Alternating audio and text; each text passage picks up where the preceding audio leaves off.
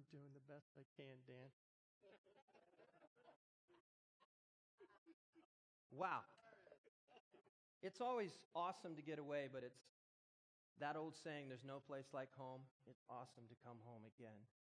And, I just a couple things I just want to, one thing in particular I want to say is, how many of you know who Midge Shaw is? Whoa, good. Invite everyone you know that knows Midge, because she's going to be here December 4th sharing with us. What? Yeah. Midge and Steve Shaw were the former pastors here for years, and Midge had this incredible calling to go down the Amazon, and she started eons ago. She wrote a book, it's been published, and she wants to come and bless us. She really wants to bless those that helped make that journey possible for her, and she's going to have a book signing, and she says, I'm selling these books at my cost to my family here. So that is a blessing, and that's an honor. So she's going to be here just sharing her adventure and her journeys. She's getting up there, and she's still not afraid to go out there and just get on those boats and go into the jungles and walk through the mud and the water up to her ears to just preach Jesus. She has a heart to make Jesus famous, and that's really what it's all about, because that's the vision of Jesus, and she's done it incredibly well. So mark your calendars, let your friends know. We're going to put it on Facebook. She wanted to come and she was real humble about it. She says, I can just be in the back room, and no one will, I can just I said, no way. You're going to share. And she said, really? I said, yeah. So we opened the pulpit to her on December 4th, first Sunday in December. I'm excited.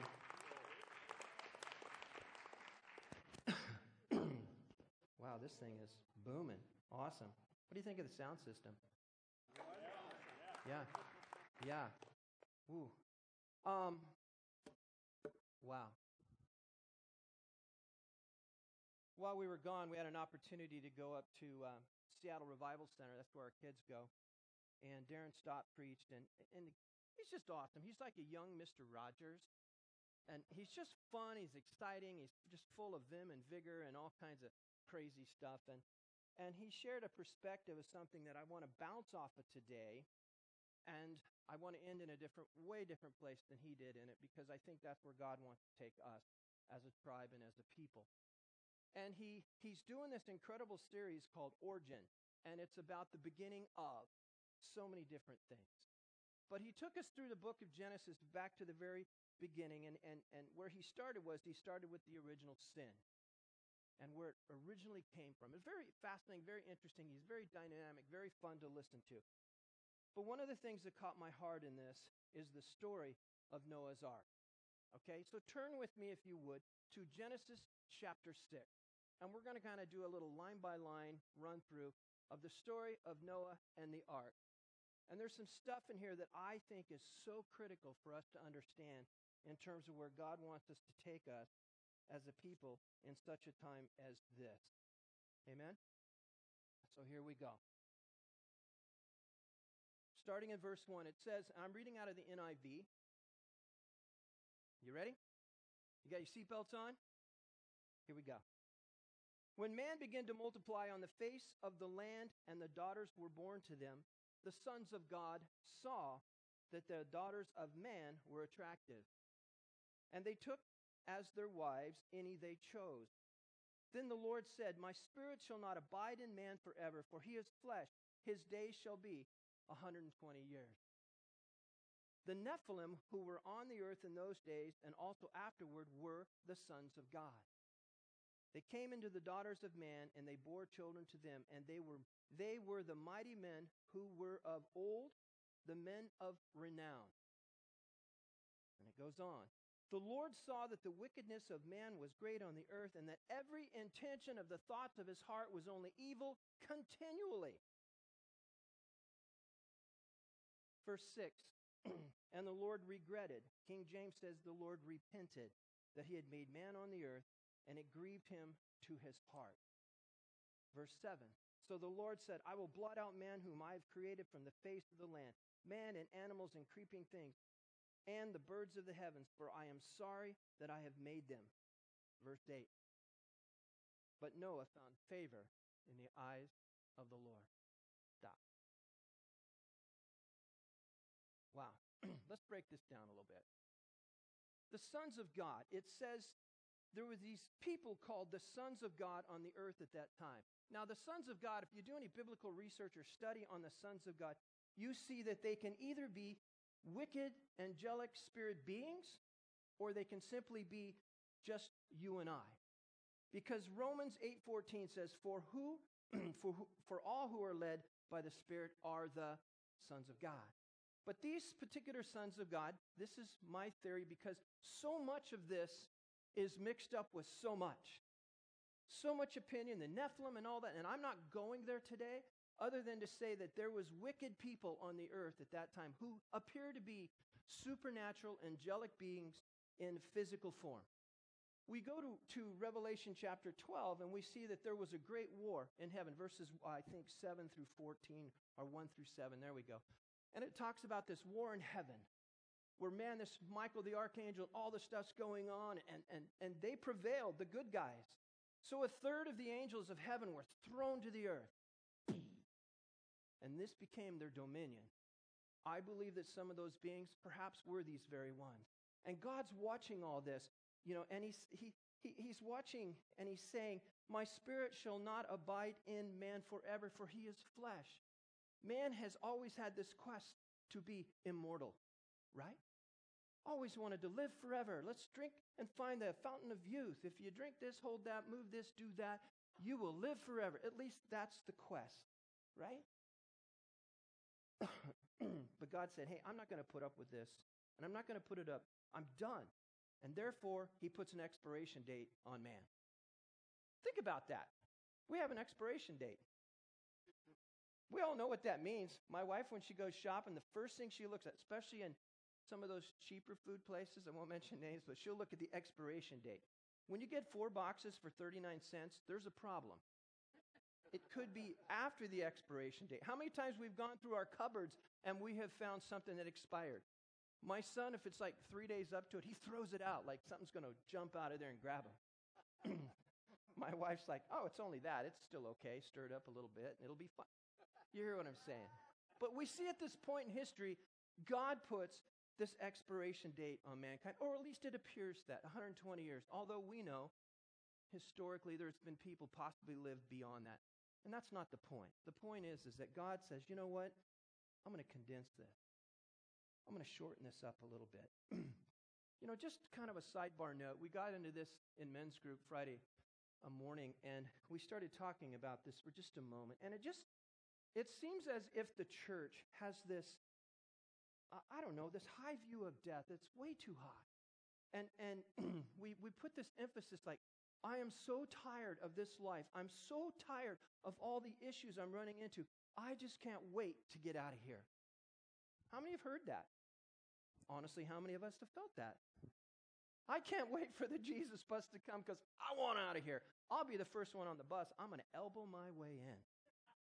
I'm going to bite ankles. Because I want out of this life. We hear a lot of that. And unfortunately, we have people who have bought into that are so tired, they've given up. Now, pastorally, I'm privy to a lot of suicide. And it breaks my heart. And some of these were people who say they believed in Jesus. They just couldn't wait to get out of this life. Guys, a few things I just want to point at really quick is that death, to me, is really just a graduation ceremony if you're a believer. Meaning we step from this spirit into another body, an immortal body that lives forever. It's kind of like Jesus said, whoever believes in me will not die. That's interesting. And hear me, I'm not doing this teaching on immortality this morning. Those are his words, not mine. But again, Jesus said, whoever would believe in me would not die. Paul says in Corinthians, to be absent from the flesh is to be in the presence of the Lord. And this is in the context of those who believe in Jesus. Nikki, where's Nikki? She here somewhere. She quoted me this morning. I thought this was beautiful. She talked about David in Psalms 23:4, where it says, yea, though I walk through the valley of the shadow of death. What was David really saying here? To me, the meaning of this is the shadow of death is as close as I'm going to get to death if I am a believer. Yes, there's going to come a day that we're going to all of a sudden be teleported like Philip was, and we're in the presence of Jesus. And we're going to go, hey, Jesus, you're here. And he's going to go, no, you're here. What? Come on, Jesus, bring it in. I want to hug you. I want to love you. Yeah, right? Guys, we got to keep this all in perspective, or we can end up on a dirge sliding on our ear for 100 yards. And it's not very comfortable. Yes, there seems to be an appointed time for every man and every woman on this planet to all of a sudden be standing in the presence of the Lord. But there is no expiration date on our spirit. And I think that in this moment when everyone seems to be throwing in the towel, walking away, getting torqued, I think that we need to give a higher appreciation for the life that Jesus has given to each and every one of us. Amen? You were created for such a time as this. God didn't create you for this moment to torture you. God didn't bring you to this point in your life to torture you. God brought you here for such a time as this. There's something that God has for you to do. I want to tell you, we also shared this in men's meeting. If you don't know Jesus, this world right now is as close to heaven as you're ever going to get. But if you know Jesus, this world is the closest to hell you'll ever come. Amen? So, let's go to Genesis 6:6 because this is where I want to focus.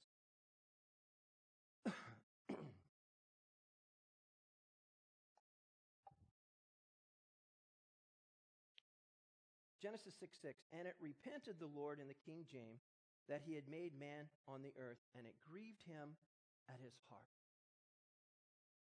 It repented the Lord that he had made man on the earth, and it grieved him at his heart. At that moment, God's standing there, wherever he's at, up, down, sideways, wherever, and he's looking at all this. And the word says and tells us in the King James that it repented the Lord. This is very, very curious verse because on the surface, it really does appear that God regrets creating mankind because of the wickedness he's seeing in front of him. And right here now, we're introduced to a side of God that we haven't seen yet in the book of Genesis. I want to talk about this for a moment because it's really important. The story of Noah and the ark and how it has been shared with us and many other stories in the Word of God, how they have been shared with us has shaped the way you and I see God today. Amen? So everyone in this room, I guarantee it, we all see God a little differently. But how we really see God is incredibly important in terms of staying focused and keeping clarity in such a time as this, right? So here we go. Most of us in this room, I think it would be fair to say, from mildly to wildly, mildly to very wildly, we're very Holy Ghost, charismatic, Pentecostal, with a little bit of evangelicalism sprinkled in here and there. So when we hear a word like theology, we tend to just nod off, space off, tune out, check out. Not everyone, but a lot of people do. Now, if I mention demons, you're like, where? Oh, where are they? If I mention angels, it's like, where? Where are the angels? I want to see them. True, right? Yeah, I'm guilty. But I want to say something. Theology, the word, in its simplest definition, is how you view or how you see God. And this is so critical we understand this in this moment. A good theology basically goes like this. You have a view of God that is biblically correct, and you have not created God in your own image and in your own likeness, nor in the image of your biological father or mother, your aunt or uncle. In other words, God has given you this revelation of how good and how awesome and how wonderful he is. Amen? That is a good, healthy theology.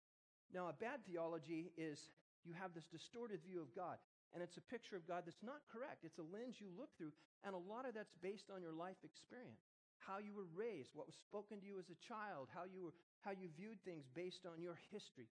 If you were put down and talked down and told you were stupid and dumb your whole life, that's the lens you look through.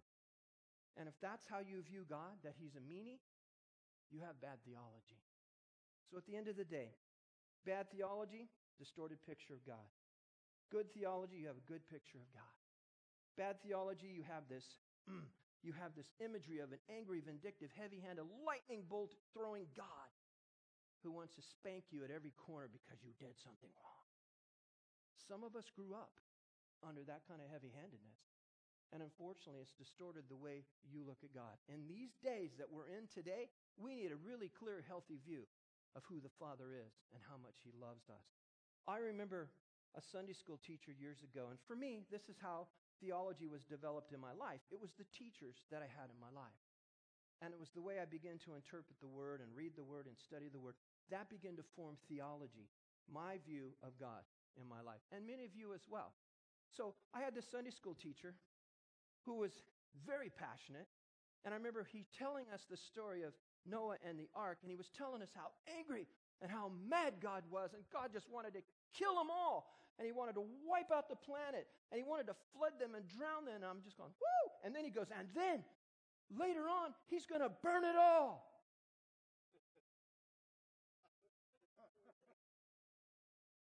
True? Like, man, I felt my pants light on fire. So even as a young boy, I couldn't help but think, man, God, something's not right here. You don't seem to be able to get this right. It seems like everything you do and create always ends up wicked. Are we really that bad, God? Is mankind really that bad? If you take it into today, man, if you look at it through this lens, today, there's so much evil on this planet. Man, God must really regret creating us. Am I a mistake? These are the things that can run through your heart. And I don't know about you, but this idea of a God repenting that He created man just didn't add up to me. Even as a young boy, I just couldn't put it together because I was also taught that God was all-knowing. He was omniscient. He was all-knowing. So in my little pea brain, I'm thinking, how could an all-knowing God willingly create a mistake that He was going to destroy later? It just didn't add up to me. So what is God really doing here? I think if we're going to understand this passage, if we really want to know what's going on in verse 6, we have to understand what the translation really means. Amen? Take another drink here before I lose my voice. And this to me is where it really gets fascinating. I love studying the original Hebrew and the original Greek, because so many of our words that we have put in there in our English language don't add up to what the original author intended. And this is one of those moments. So, when we look at Genesis 6:6 through the eyes of the Hebrew author, which was, by the way, Moses, Moses wrote the Pentateuch, which is the law, the first 5 books of the Bible, Genesis, Exodus, Leviticus, Numbers, and Deuteronomy. He wrote all of those. So when we look at it through the lens of what he was writing, the word that he used in this moment for regretting or repenting is not the word shav. It's the Hebrew word nachem. Think of nachos, makes it easier. It's the word nachem. He didn't use the word that we commonly refer to as repentance. John Walton is interesting here. John Walton, who was a major biblical contributor and a biblical scholar to the NIV Bible, he said there is a problem with the word nachem, which is the correct translation for that word. It's not shah, where we get the word tashuva, which means to turn and repent. It's the word shav. That's not the original word that was in there. It was the only word we could find that would fit that again would fit our English language. Interesting, right? So John Walton just said, here's the problem, and this is his quote: "There is no word in the English or even other Western languages which can adequately translate nachem because it includes so many different nuances. What makes the word nachem really difficult to translate is that it expresses 4 emotions all in one word. 4 emotions all in one word. You have grief, you have comfort, you have compassion, and you have hope in one word. Man, the Semitic languages, they were so poetic. How can you get one word to say so many things? It's like opening up a can and rainbows come out. So much in one word. And that was the problem. When they were writing and translating this, they couldn't find a word that fit nachem, so they just put the word repentance in there. So, 2 Corinthians 7:10 tells us, godly sorrow brings repentance that leads to salvation. So we read here that godly sorrow works or brings repentance, but it also tells us that godly sorrow is not repentance. It only brings about repentance. So was God sorrowful? Yes, he was in that moment. He was very sorrowful in his heart. But was he repenting and regretting? No, not at all. So in this case, if we were to translate this and render it in the original Hebrew, we would read it like this. And the Lord felt grief. The Lord felt comfort, compassion, and hope because he had made man from the ground. And the last part of this phrase, where it says, and it grieved him at his heart, this is an old Semitic idiom, which is very poetic again, and in its expression, because there is no equal in the English language to compare it to. So if we were actually to correct it, at least say this, we would say, and the Lord felt grief. In this moment, the Lord felt comfort. He felt compassion and hope because he had made man from the ground. And he was grieving unto his heart. Powerful. Powerful. It could be put this way to make it very short. God was very upset at what he saw. I recall a time in my life when my wife and I got a phone call in the middle of the night that one of our children had been in an awful, awful car accident. They were a passenger. We didn't know if they were dead or alive. We just know they'd been in a terrible high-speed accident. And it was all stupid choices. But I remember that moment, how we felt when we got that phone call in the middle of the night. We felt, and what we felt was nachem. We felt a grieving that went into our heart. All in the same moment, we felt this grief over the plight of our child. We also, at the same time, felt comfort when we found out they were still alive. And we had compassion for their pain, yes. And we had hope that they would recover with no lasting injuries. And then in that moment, I remember my wife and I just sitting on the bed and just a state of shock. How many have had a phone call in the middle of the night that just rings different? Yeah. That's nachem. All of those emotions at one time. That's what's happening to God here in Genesis 6:6. This is what happens to God when we sin. He's stricken with grief over our plight, but he's relieved when we come to that place. Father, I'm so sorry. And he feels compassion over the situation that the sin put us in. He gets it. He understands that. But he also feels hope when you turn around and say, Father, forgive me. Help me. And he reaches down and he just pours his cleansing blood of Jesus over you. And he's so excited. In our Western culture, guys, it's so, I'll just say this. We work so hard at trying to keep our grief away from our hearts. We do this so that we can put on some kind of brave face for most of us. There's a lot of people grieving, and you look at them, and unless the Spirit reveals that through discernment, they're really good at keeping the mask on, that facade. Everything is awesome. I'm doing okay. Not really, but you walk around with that face on. Because we know that when that grief reaches our heart, we will feel immense, unbelievable pain. So as long as we can keep that grief away from our hearts, we feel this place of being safe. How many know what I'm talking about? Yeah.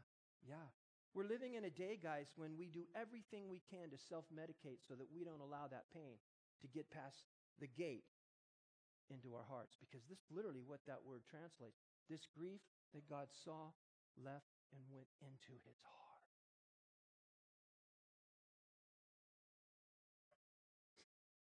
A lot of people in addiction, a lot of people into alcohol and all kinds of crazy things because they're trying to clip off that pain to keep it from settling into their heart because they know once it gets there, they're done. now they're in for a big, big battle, right? But hey, I've got some great news.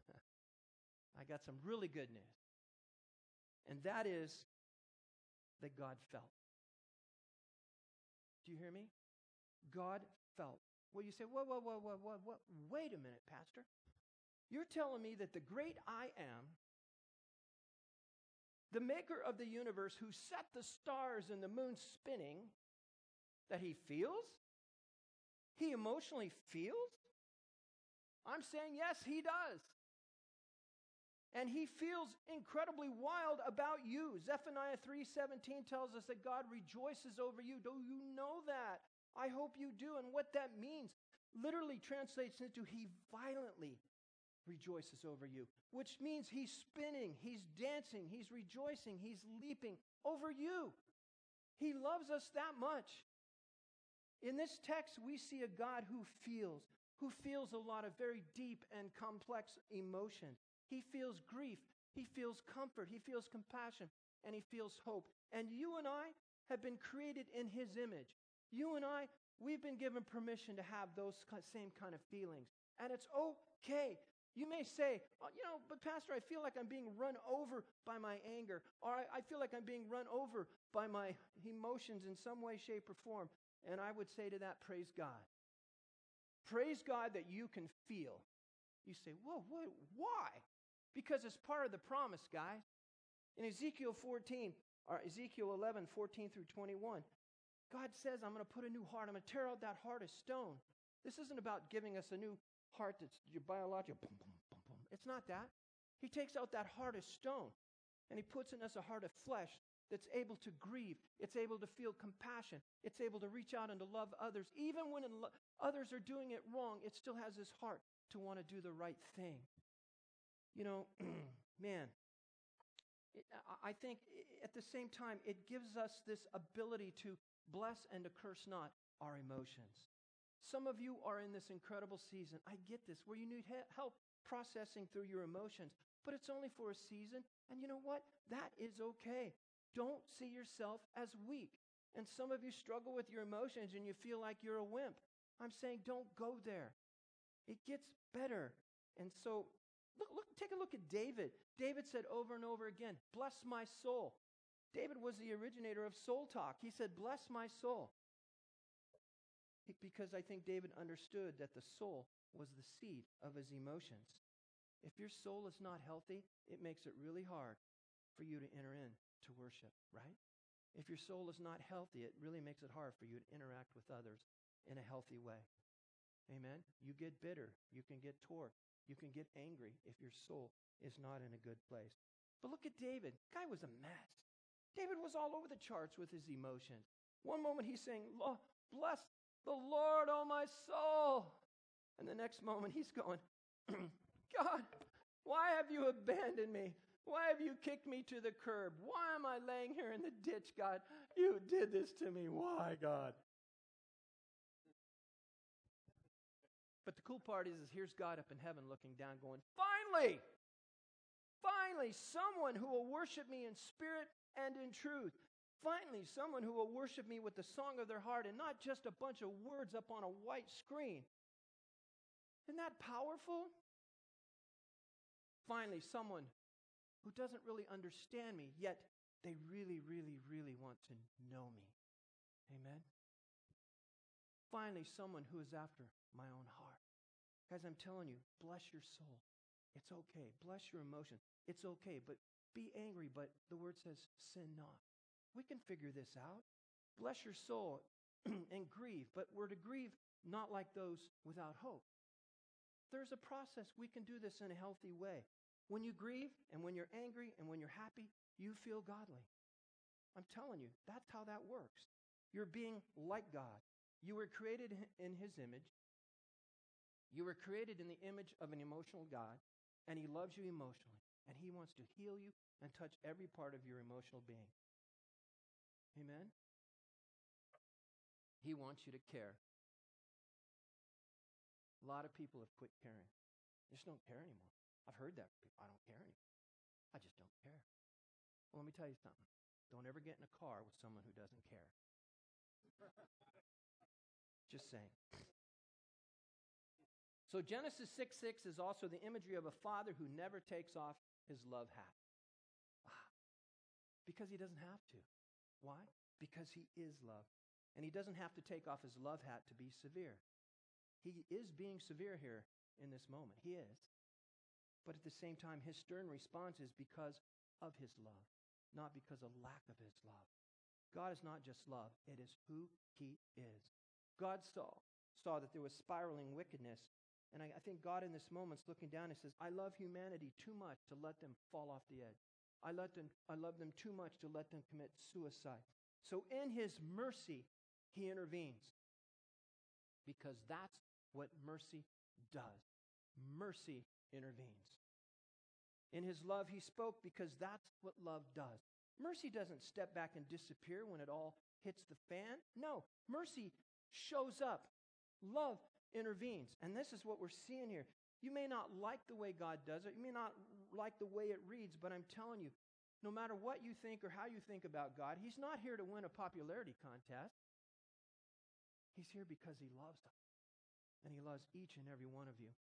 And he doesn't care if you like him or not. He still loves you. And when God's disciplining you, he loves you. How many of you have ever had one of your kids call you a meanie? But you love them, right? That's right. So, I think one of the words for us here too is that in this moment that we're in this season that you and I are in, we need to show up. We need to be present. We need to speak up because love is work. And that's what God's doing. He's not backing off. His mercy isn't just leaving the planet. He shows up and he leans into it because he goes, worth it. You're not a mistake. You're worth it. This thought that this life that I'm living just isn't worth it, that's a lie from the pit of hell. And you need deliverance. Talk to Rebecca. You need deliverance. Your life was created for such a time as this, again, because God has something really unique and special. Let's wrap this up. Go to Genesis 6, verse 8. This is powerful. It says that Noah found favor in the eyes of the Lord. It also tells us that Noah was a righteous man, that he was blameless among the people of his time, and he walked faithfully with God. So in this moment, in this catastrophically seeming moment, one man stumbled upon grace. One man found grace. One man found mercy. One man found favor. He found it all in one big treasure. So what's grace? Some would say it's God's empowering presence. I believe that. But I think here in this passage, really what we see is that it's the kindness and the mercy of God. Maybe this is the genesis of God's kindness and mercy showing up in a powerful way. Maybe it is, maybe it isn't. Maybe it's the second or third time. I'm just saying it shows up. And one man stumbled upon it. Yet there in his heart, God's looking down at humanity and he's grieving. He's grieving. And yet in his heart, there was kindness. And Noah stumbled upon it. I believe that some of us are about to stumble upon the kindness and the mercy of God at a level we have never experienced before. Here's Noah. He's praying. He has to be praying, going, like us today. We're like Noah in a sense. And many of us are saying, this is not good. We're looking around and we're going, this is not good. Everything that's spinning around us, the world, it's ugly. This is not good. God, where are you? God, this is not the way it should be. Noah, like us, is grieving, but he has no idea that he's grieving with the same grief that's breaking the Father's heart. And all of a sudden, in this moment, Noah discovers grace. He discovers the kindness and the mercy of God. So Noah's Ark, by the way, welcome to the real story of Noah's Ark.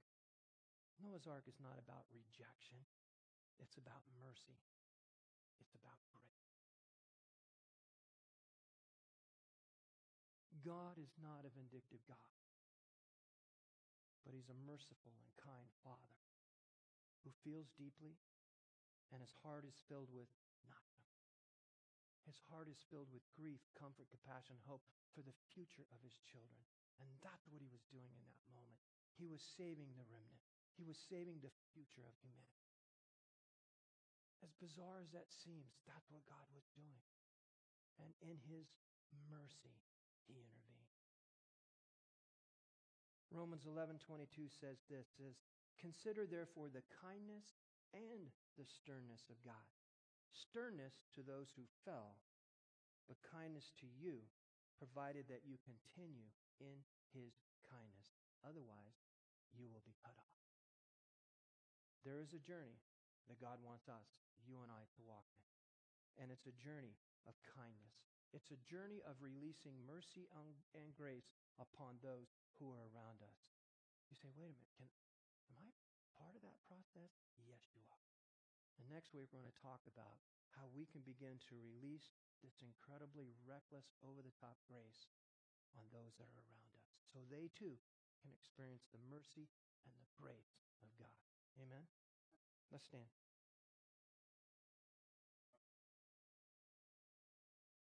You know, if you truly believe that God has poured out on you his mercy and his grace, it's time for you to give it away. We love reading about God's mercy and grace coming to us. But there's a time for us to release that grace and give it away. And what does that look like? Again, next week we'll talk about that. So, Father, I just thank you, God, for this incredible moment.